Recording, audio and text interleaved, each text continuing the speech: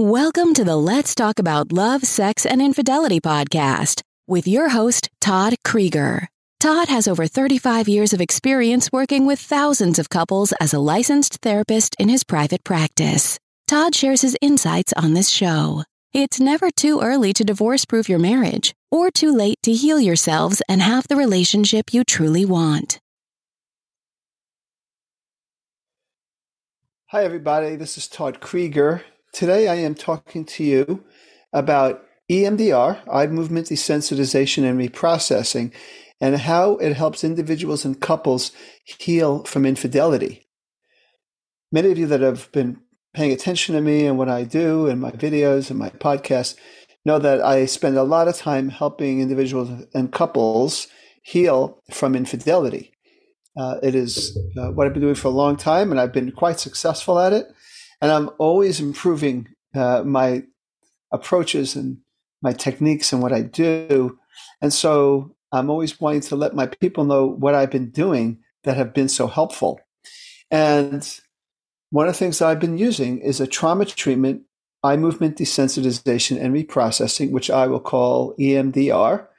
And you could Google it, and I've talked about it. Last week, I came out with a video that described the process of EMDR, and that was how I use it for people that have had what we call attachment wounds. I'm not going to go into all that because I did talk about that in my last video. Today, I want to talk about EMDR and how it helps people heal from infidelity.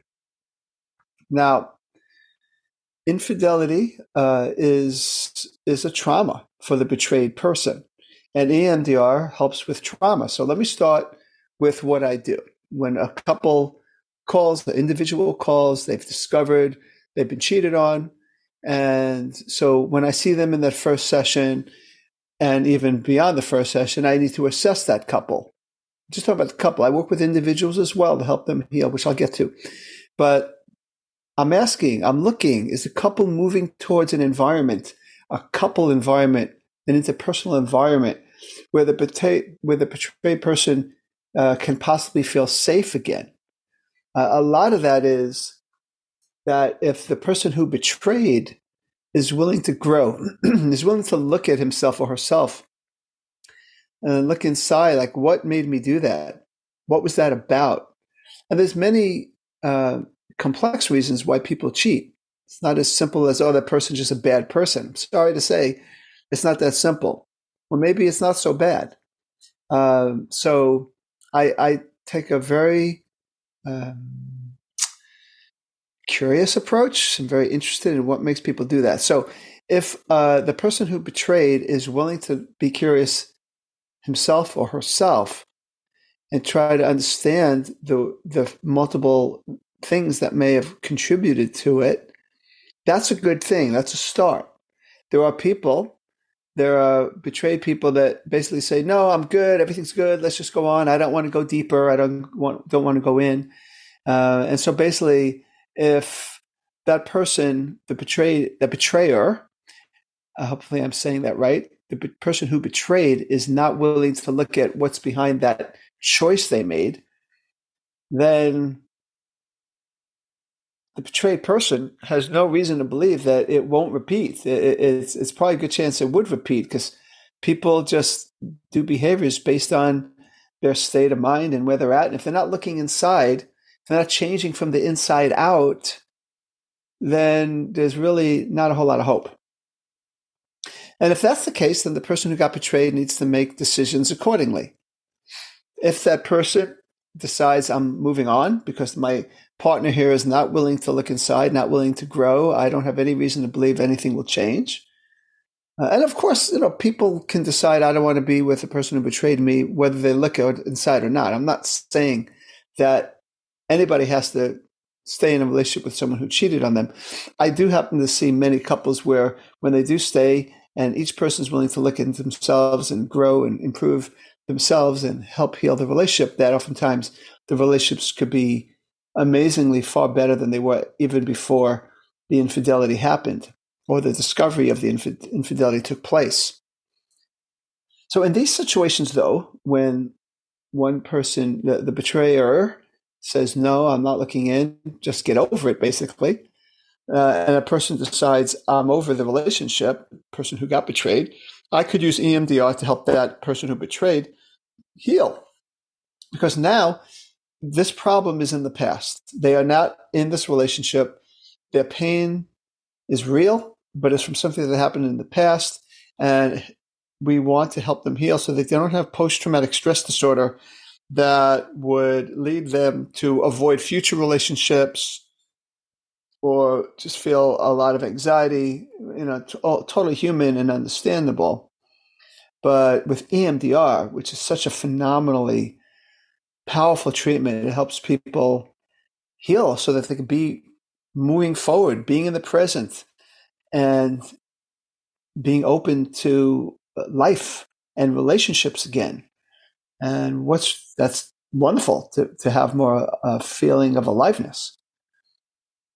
So this helps, and I've worked with many people who have been now out of the relationship. It happened in the past, and now because of this process, not just EMDR, I do other things, but the EMDR is kind of an approach I use even when we're not specifically processing. And if you heard my video from last time, there's 8 stages to it.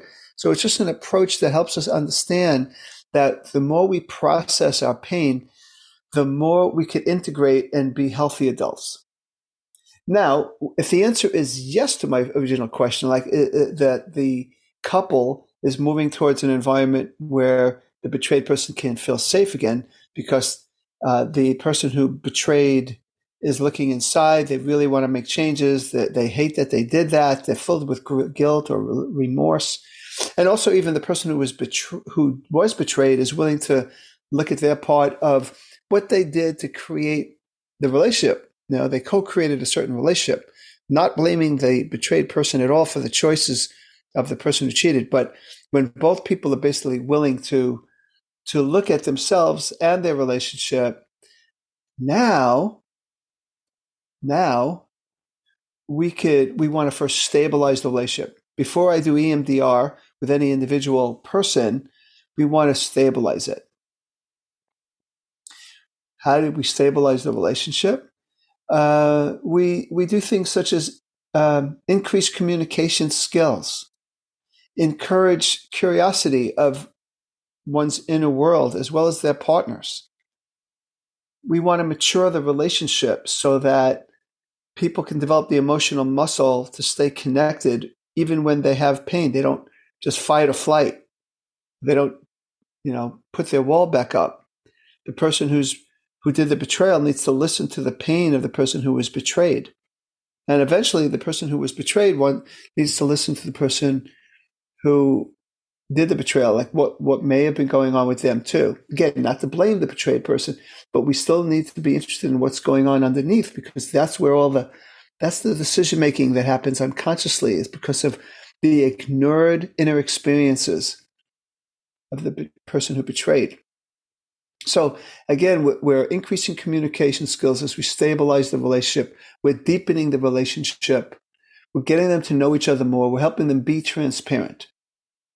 This is oftentimes also a period of time where part of the transparency might be that the person who betrayed is willing to share passwords, is willing to show credit card statements. At least in the beginning, we need to do what we need to do to help the betrayed person feel safe. Doesn't mean it goes on forever. Doesn't mean the betrayed person is now in the role of detective. But oftentimes, the person who had the secret needs to go a little out of their way to reassure the person who was betrayed. So these are all things we're doing to try to help stabilize the relationship, to give the person who's betrayed a feeling like, wow, it is moving in a positive direction. And now, as the relationship moves towards increasing safety and maturity, when suddenly the person who betrayed is considerate, the person who was betrayed. Did I say that right? The person who betrayed is considered the person who was betrayed, and the person who was betrayed is also not, labeling the person who cheated as a terrible person. Right? There's more maturity. There's more complexity. They're deepening. Okay, at that point, I can use EMDR to help the betrayed person heal and let the past be in the past as they live in their healthier, more honest relationship. So it gives the person who's betrayed a second chance at feeling vulnerable again, at feeling loved. And again, we've stabilized, it's safe, we help them heal so that they are not so triggered by whatever's triggering them because of the infidelity that happened. I've helped people not be so triggered going into certain restaurants or passing the hotel that something happened, and those kinds of things, and ultimately help them bring their wall down so they'd experience their aliveness and their vulnerability again. The betrayal may also trigger for the betrayed person earlier childhood betrayals, or feeling invisible, or feeling inadequate. And so with EMDR, we can also process those earlier childhood traumas and negative experiences. And so we use the current triggers of the infidelity to help them heal when they felt something similar before. So that is really valuable. And the person who's betrayed now is really starting to heal, from older memories, not just this, which is painful enough. Now, the person who betrayed, they have their own trauma to be processed, right? First, the discovery of the infidelity itself may have triggered maybe earlier times of childhood shame. It's very traumatizing. They may have been traumatized by their partner because they've been caught, metaphorically or literally, with their pants down. So processing that trauma helps them heal and be able to be more regulated, because the more regulated they are, the better they could be listeners to their partner. Or maybe they have their own childhood developmental traumas that oftentimes have contributed to the eventual acting out sexually.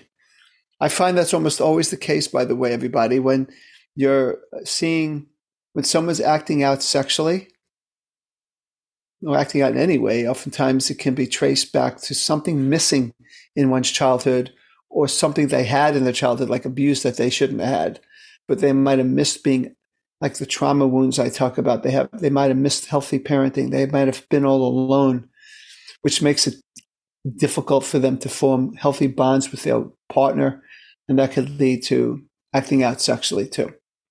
So we use EMDR for the person who did the betrayal to oftentimes help them heal their own childhood developmental traumas. Now, that doesn't mean that I'm saying that the reason people cheat is because of developmental traumas. That's too simplistic a statement. I'm just saying that's a big contributor. And oftentimes people that don't have developmental traumas like that, even though we all pretty much human to have urges oftentimes to be with other people, we can manage them. We can say no, because I don't want to blow this relationship I have here. But if the more trauma you had in your childhood, the more negative adaptations you've had. And so it's easier to sabotage good things in your life, like a committed relationship. The other way I use EMDR as couples continue to heal is I use what's called a future template, because with EMDR, we do the past memories. We deal with present trauma or present triggers. And then we look at the future. And so we look at maybe future triggers. Maybe they're going on vacation and it's to an island that has people of a certain culture that the partner cheated with, right? So we don't want them to have a bad vacation. So we might be there in the future and process the feelings for the betrayed person, or the person who did the betrayal themselves maybe too. So we do that. I'm just bringing out these future templates that we do: past, present, and future. We help the couple look at challenging situations in the future, like this vacation I just mentioned, and process them so that they continue to regulate their emotions better, which gives them the opportunity to be a healthier, more mature, connected couple that now is thriving. They're deeper, they're more open, They talk, they're partners in pain, as I call. They're able to stay connected through pain as well as pleasure, right? They don't have secrets, even, even secrets of I'm angry at you. They're able to share. They're able to share. EMDR is a big part of it. It's a whole approach they use. It's a way of looking at things that the more trauma we process, the healthier we are. And it's just been a wonderful experience for me to help couples heal from infidelity using this fabulous approach of EMDR. So I wanted to share that with you. And of course, feel free to contact me if you want me to help you with this challenging problem. And I just wish you the best. This is Todd Krieger, making the world safe for love.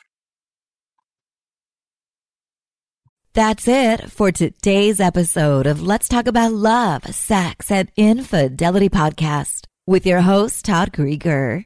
For free resources and materials, head over to toddkrieger.com. Loved this episode? Head over to iTunes and subscribe, rate, and leave a review. We'd really appreciate it. Thank you.